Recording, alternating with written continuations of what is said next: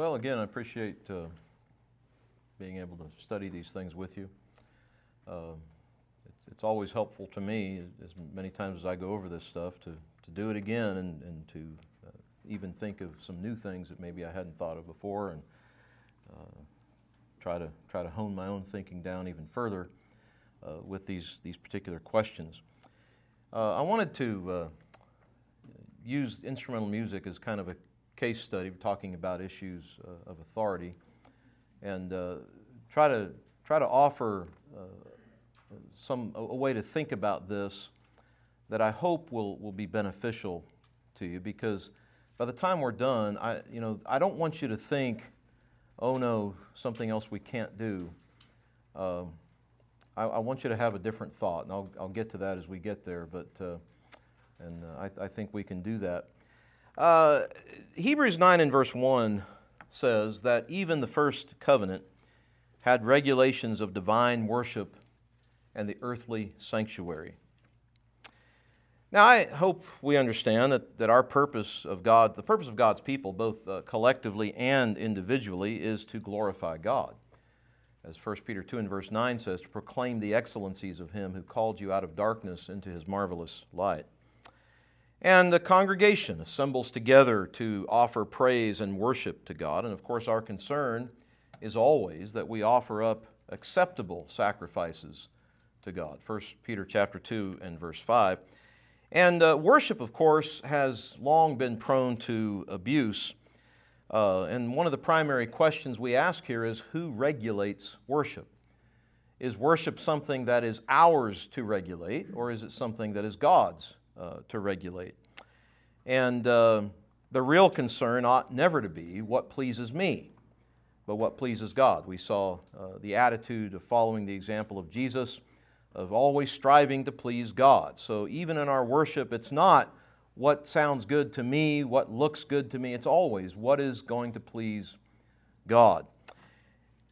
We're talking primarily here in this lesson about what we do as a congregation in a public worship of the people of God.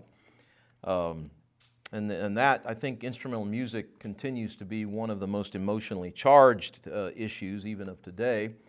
And some will argue that it just doesn't matter, and then some will charge those who oppose instruments in worship as being legalists, or whatever term they want to use. Emotions can run high on both sides of that. But I do think it's fair that, if people are going to come into one of our assemblies here and realize that, hey, you don't have a piano or whatever, they might assume, well, it's just because you don't have the money for it or whatever. But I do think it's important that we can explain this is why. Let's give an explanation for that. Whether they agree or disagree isn't really the issue. It's we need to be able to explain why we do or why we don't do certain things.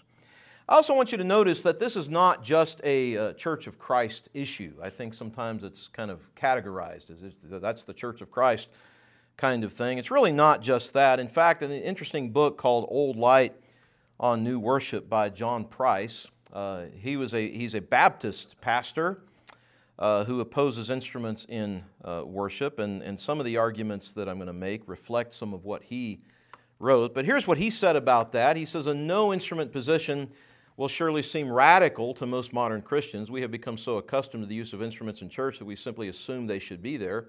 We cannot possibly imagine anything else. Many in our generation will dismiss a no instrument position as extreme and austere and rigid. And again, he's writing from more of a Baptist perspective there. And he says that those who say such things must place these very same labels on the greater part of the Christian church.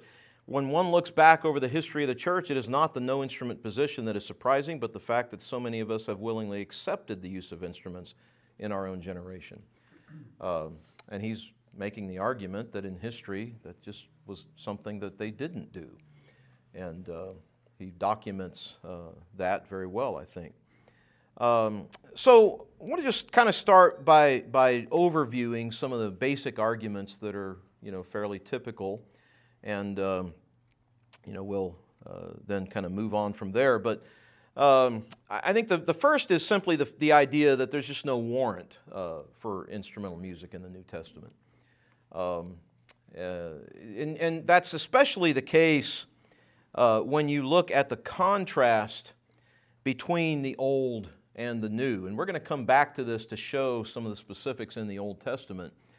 But the point here is not simply that the New Testament is silent about instruments, but that, as some have described it, there is a wall of silence. It is so specific, so specified in the Old, and you get to the New and nothing. And that wall, that contrast, I think does warrant our paying attention to that and asking why would that be? Is that purposeful? Was it accidental? Did God intend for that to be that way? And if He did, does that say anything to us about the nature of this issue? Secondly, would simply be the history of it, as Price just mentioned it there. Historically, the evidence that early Christians used instrument is just simply lacking. And the documented use of instruments really doesn't occur till later, and it's within more of a Roman Catholic context. And even of the reformers like John Calvin were solidly against their use. And give you some quotes here just to kind of set this in context. This comes from about 195 A.D., Clement of Alexandria. The one instrument of peace, the word alone by which we honor God, is what we employ. We no longer employ the ancient psaltery and trumpet, timbrel, and flute, and so on. So, we have early Christians testifying to the idea that they just didn't use the instruments. Thomas Aquinas in the 13th century, recognizing that the church does not make use of musical instruments such as harps and psalteries in the divine praises for the fear of seeming to imitate the Jews, also wrote, as the philosopher says, teaching should not be accompanied with a flute or any artificial instrument such as the harp or anything else of this kind, but only with such things as make good hearers. For such like musical instruments move the soul to pleasure rather than create a good disposition within it. In the Old Testament, instruments of this description were employed both because the people were more coarse and carnal, so that they needed to be aroused by such instruments, as also by earthly promises, and because these material instruments were figures of something else. Now, you might not agree with his assessment of why the instruments were in the Old Testament, but it's still a documentation of the fact that they weren't using them. And we are going to come back to that last statement a little bit later. And then this comes from John Calvin, one of the reformers in the 16th century. I have no doubt that playing upon cymbals, touching the harp and the viol, and all that kind of music, which is so frequently mentioned in the Psalms, was a part of the education, that is to say, the puerile instruction of the law. I speak of the stated service of the temple. For even now, if believers choose to cheer themselves with musical instruments, they should, I think, make it their object not to dissever their cheerfulness from the praises of God. But when they frequent their sacred assemblies, musical instruments and celebrating the praises of God would be no more suitable than the burning of incense, the lighting up of lamps, the restoration of the other shadows of the law. The papists, therefore, have foolishly borrowed this, as well as many other things, from the Jews. Men who are fond of outward pomp may delight in their noise, but the simplicity which God recommends to us by the apostle is far more pleasing to Him. You'll find that someone like John Calvin was much more blunt about this than most of us are willing to be even. Here's what he said in his, further, he says, does any one object, that music is very useful for awakening the minds of men and moving their hearts, I own it. But we should always take care that no corruption creep in, which might both defile the pure worship of God and involve men in superstition. Moreover, since the Holy Spirit expressly warns us of this danger by the mouth of Paul, to proceed beyond what we are there warranted by him is not only, I must say, unadvised zeal, but wicked and perverse obstinacy. So again, he was very staunch in his opposition to instruments, and that's as late as the 16th century. And then this comes from Charles Spurgeon, that well-known preacher of the 19th century. When in a foreign land, amid the idolatries of popery, we have felt just the same homesickness for the house of the Lord, which is here described. We have said, Ziona, Ziona, our holy and beautiful house, when shall I see thee again? Thou church of the living God, my mother, my home, when shall I hear thy psalms and holy prayers? And once again, behold the Lord in the midst of the people. David appears to have had a peculiarly tender remembrance of the singing of the pilgrims, and assuredly it is the most delightful part of worship and that which comes nearest to the adoration of heaven. What a degradation to supplant the intelligent song of the whole congregation by the theatrical prettiness of a quartet, the refined niceties of a choir, the blowing off of the wind from inanimate bellows and pipes. We might as well pray by machinery as praise by it. So there's in the 19th century pretty blunt and stated opposition to that as well. So my point is here that historically, again, whether you agree or disagree with those statements, I don't think we can argue with the fact that historically it just wasn't used really until relatively recently. That's historically, last few hundred years, but we're talking about a 2,000-year time frame here. Furthermore, we might consider the fact that in the synagogue model, a lot of times people will say, well, wasn't the church patterned after the synagogue model? And since the Jews used instruments, therefore wouldn't the Christians have used those instruments? But what we're missing with this is the fact that the synagogues did not use instruments in their worship. And that sometimes is a missed point. This comes from Jewish Rabbi David Auerbach, who actually himself defends instruments if they enhance the mitzvah of public worship. So he's a little more on what they would call the liberal end of things. But he still writes, there are those who claim that musical instruments should not be used in the synagogue service because it is an imitation of Gentile, non-Jewish practice. In early years, the church also prohibited instrumental music because it was considered secular and might lead to licentiousness. The Syrian, Jacobite, and Nestorian churches still prohibit instrumental music. Now, he recognized that in the synagogues they did not use it. I used to take a class on world religions over to a conservative Jewish synagogue in Tampa, and they did not have instruments in their sanctuary. And I like to have the rabbi himself explain to the class why that's the case. We would ask him that question, why don't you have instruments in here? And his answer was consistent with what I've seen in many places, and that is simply that instruments were reserved for the temple.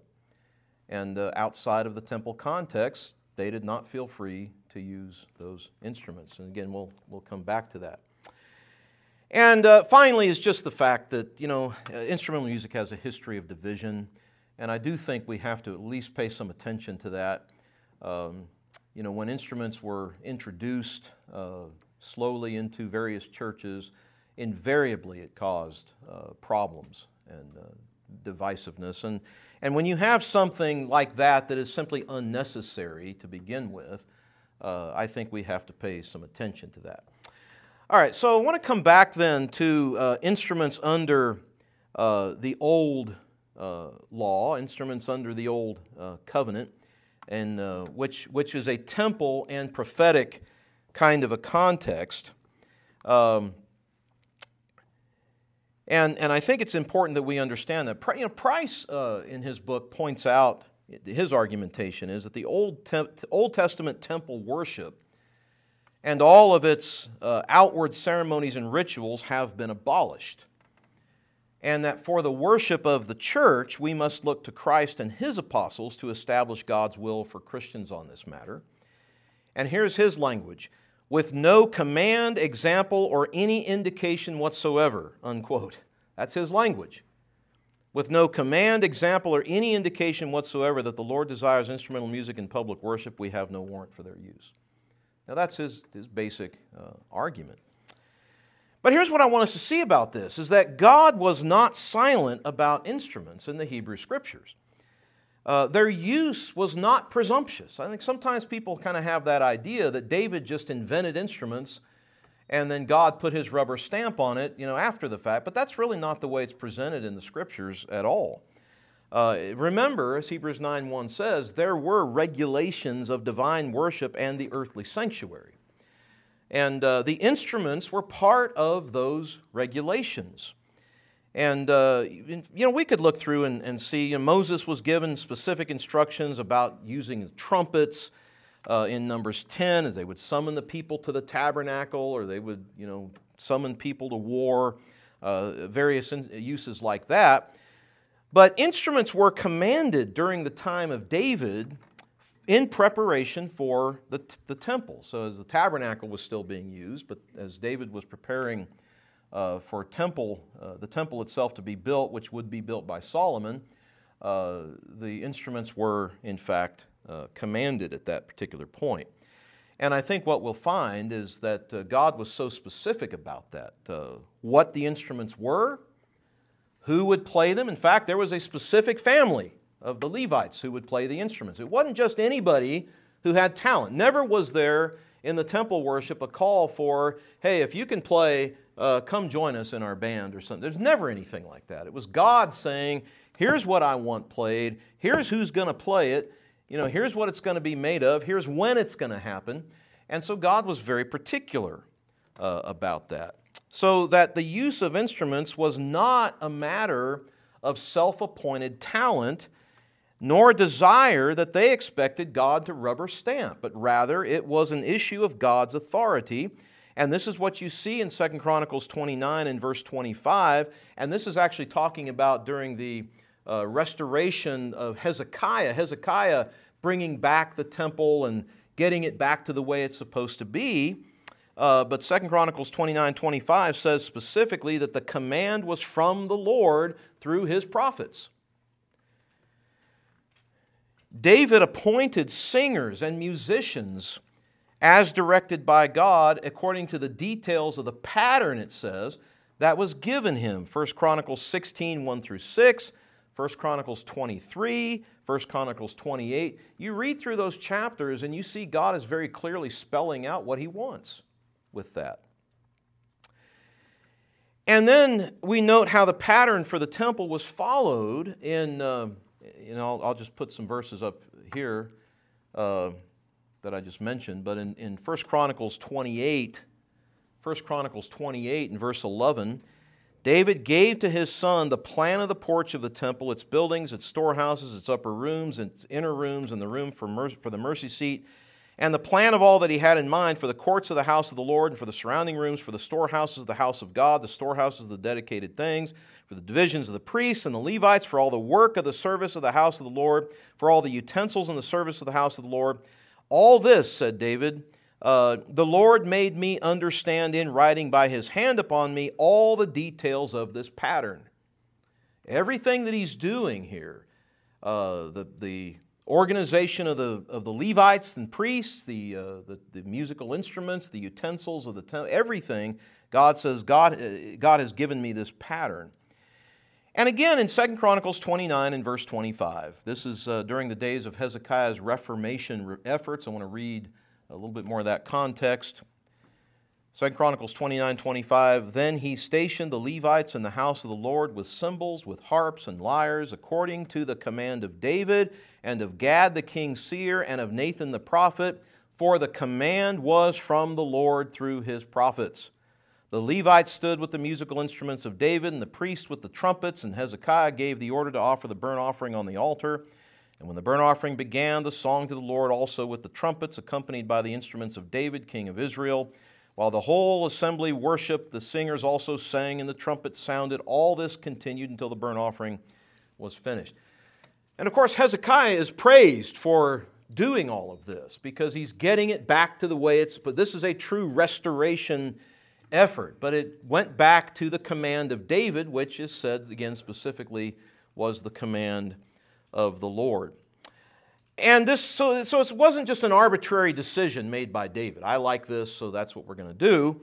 And if we follow through in the Old Testament, what we're going to find, and I don't have time to read all these passages, but I just want you to see this. Solomon follows that pattern, 2 Chronicles 5, 11 through 13. Jehoiada follows that pattern in 2 Chronicles 23 and verse 18. We've already seen where Hezekiah follows that pattern. And again, contextually, playing the instruments in Hezekiah's reforms worked in connection with the burnt offerings. And again, all of this was to reestablish what God had first ordered David Josiah follows the pattern in 2 Chronicles 35 and verse 4, and it says specifically it was according to the writing of David and according to the command of David.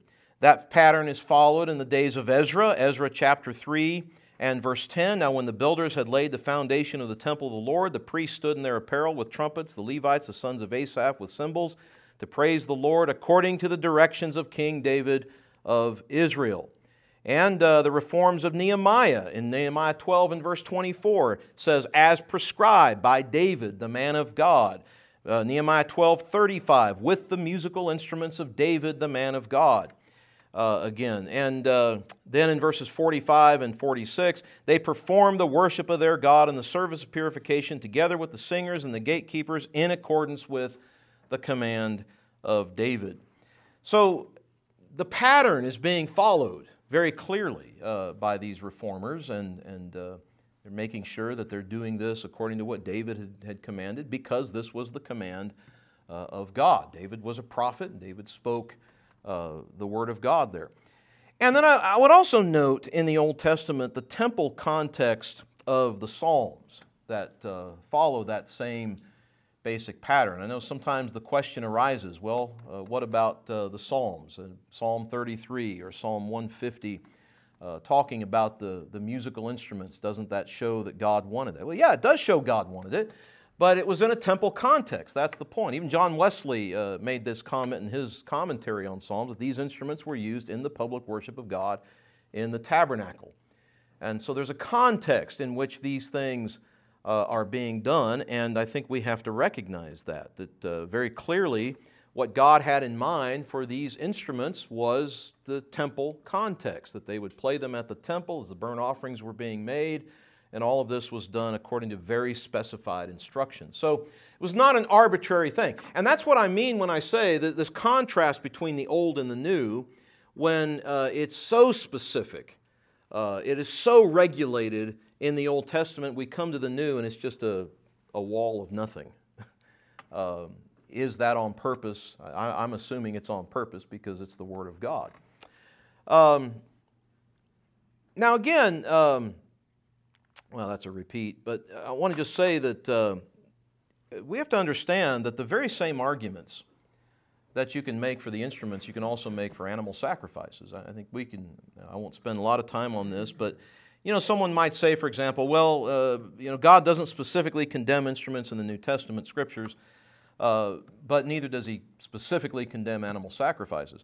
Or animal sacrifices were just an aid to worship in the Old Testament. No, they were an integral part of the worship of the Old Testament, and so were the instruments back then.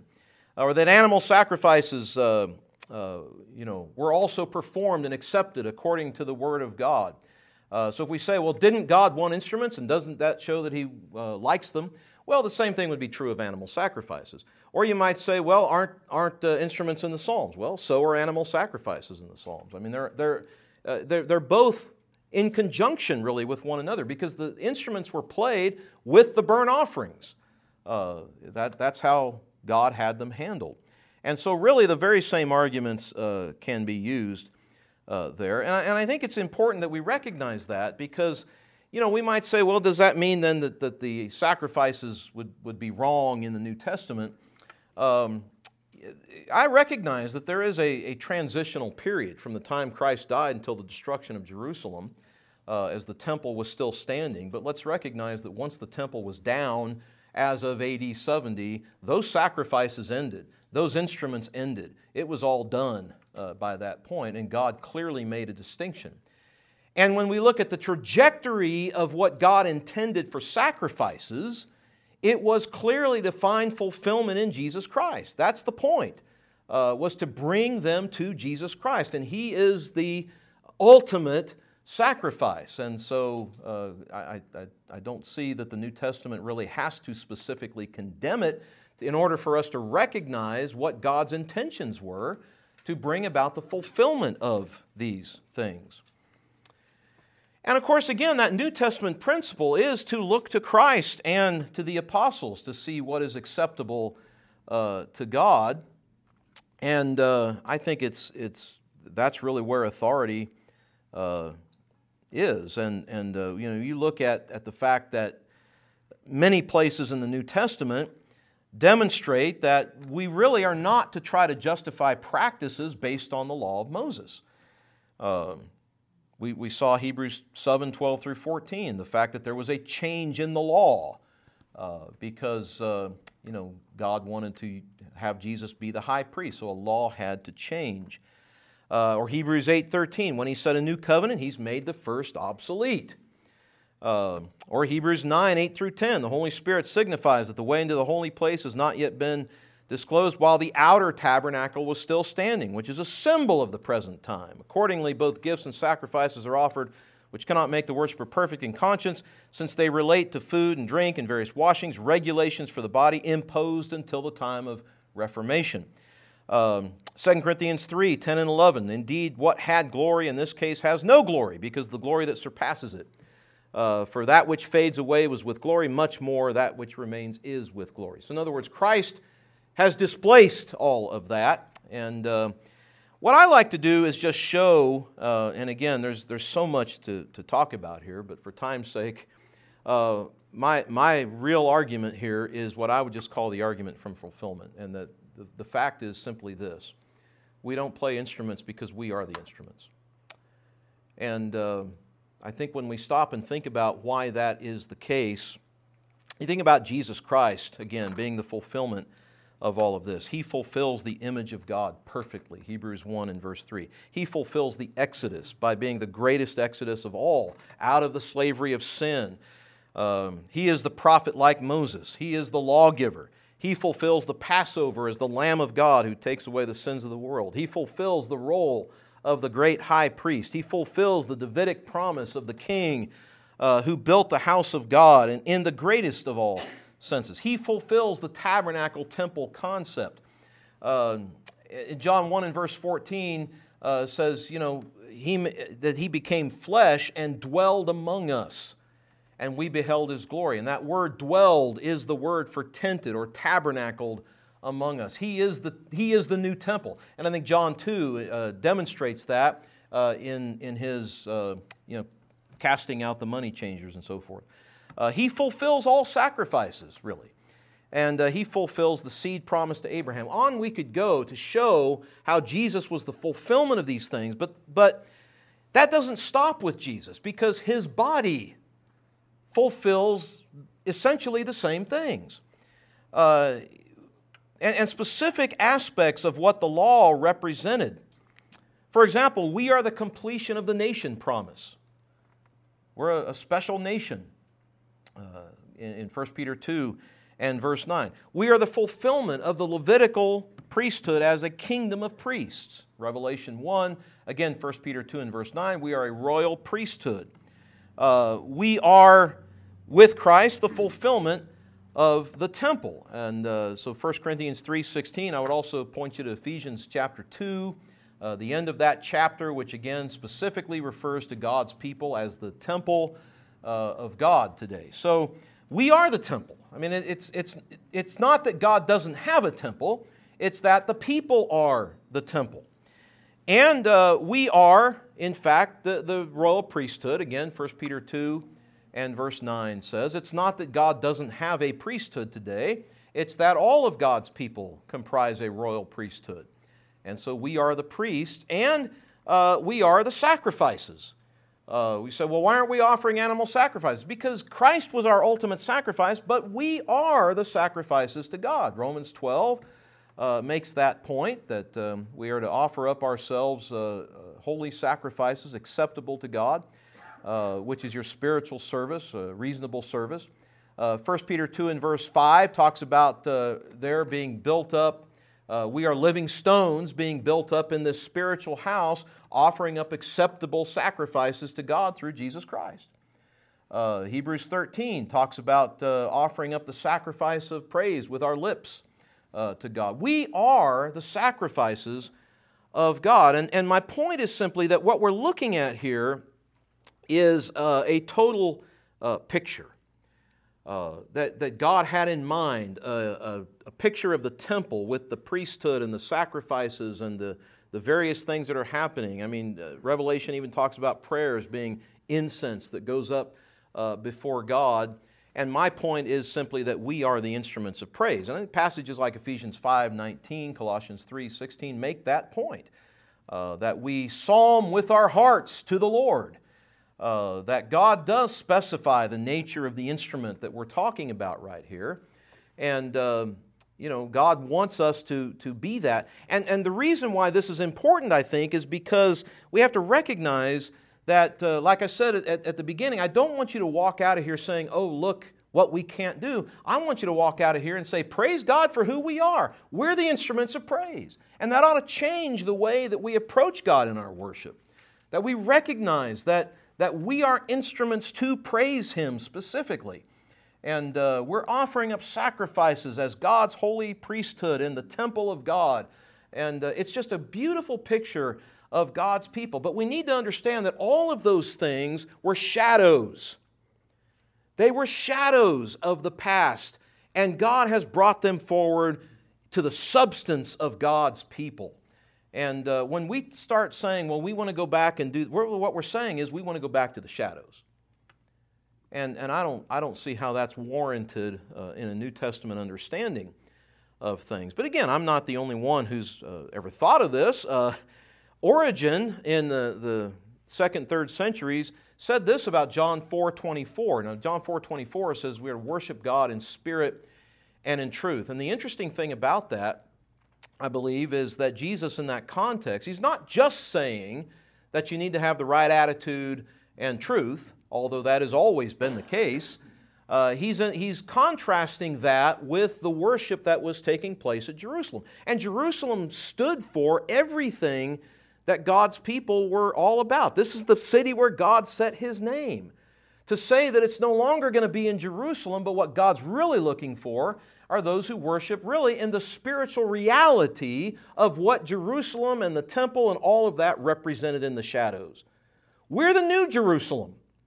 We're the new temple, the new priesthood, the sacrifices and the instruments and so forth. So we're the fulfillment of the shadows of what that represented. Origen said, we too aspire to know how God is spirit as the Son reveals it, and to worship God in the spirit that gives life and not in the letter that kills. We want to honor God in truth and no longer in types, shadows, and examples, even as the angels do not serve God in examples in the shadow of the heavenly realities, but in realities that belong to the spiritual and heavenly order. And as we saw the end of that quote from Aquinas, these material instruments were figures of something else. Well, they were figures of us. That's the point. They were figures of us. And this is John Chrysostom in his homily on Psalm 41, and this is in the 4th century A.D. David formerly sang songs. Also today we sing hymns. He had a lyre with lifeless strings, and the church has a lyre with living strings. Our tongues are the strings of the lyre, with a different tone indeed, but much more in accordance with piety. Here there is no need for the cithara or the stretched strings or for the plectrum or for art or for any instrument. But if you like, you may yourself become a cithara, mortifying the members of the flesh and making a full harmony of mind and body. For when the flesh no longer lusts against the spirit, but has submitted to its orders and has been led at length into the best and most admirable path, then you will create a spiritual melody. And so again, they saw, early writers saw that that's really what this was all about. And so I think it's important that we recognize that as a way of looking at this. And to me, it has really kind of renovated, in my mind, the way I think about the whole thing, because it's not just an argument that says, well, it's not in the New Testament, therefore we can't do this.